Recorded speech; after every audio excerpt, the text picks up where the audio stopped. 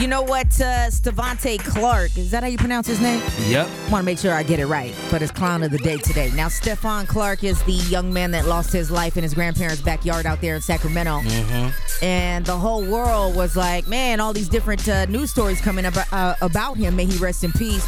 We saw his brother do a CNN video, right, interview with Don Lemon. Yep. He also got on TV in the courtroom talking to the judge and yelling about the injustice that happened to his brother. And I was like, you know, he was rowdy, but I figured that was just his lifestyle. Like, that's just his character.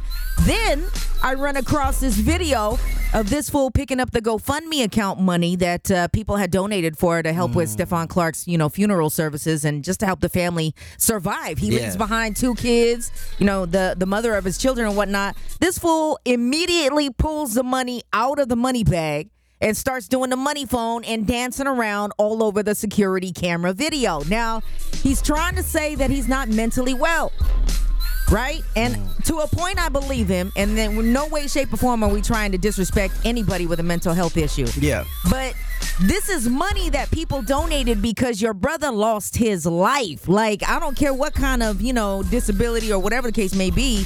This is still the loss of your brother that you are over here celebrating with the money that people, you know, took out of their pockets to give to your family.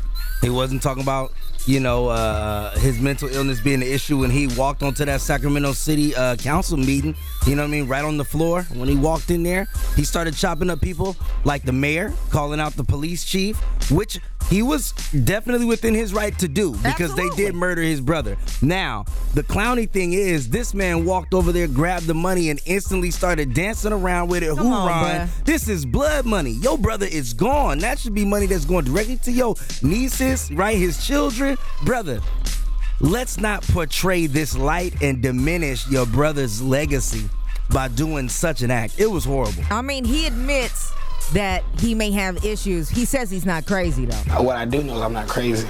Something's wrong up there. Something is very, very, very, very wrong up there. I can admit that. I'm not, you know what I mean? But I'm not out here doing crazy, stupid, belligerent things. I'm trying to take care of my family. You're not? Because you were, you know, of sound mind enough to be able to put the people, you know, of the city of Sacramento in check in that courtroom. You had a decent conversation with Don Lemon on TV talking about, bro, we black up here. Let's go ahead and talk about, you know, what we're going through. But then we see you pick up the GoFundMe money and you acting like a straight clown doing the money phone and dancing around. That's your brother's, you know, death money, period. Yeah, Stevante, get better, brother, man. I don't know what is going on up there, but let's clear it up. That's not the way you celebrate life, man. No. All right, clown of the day.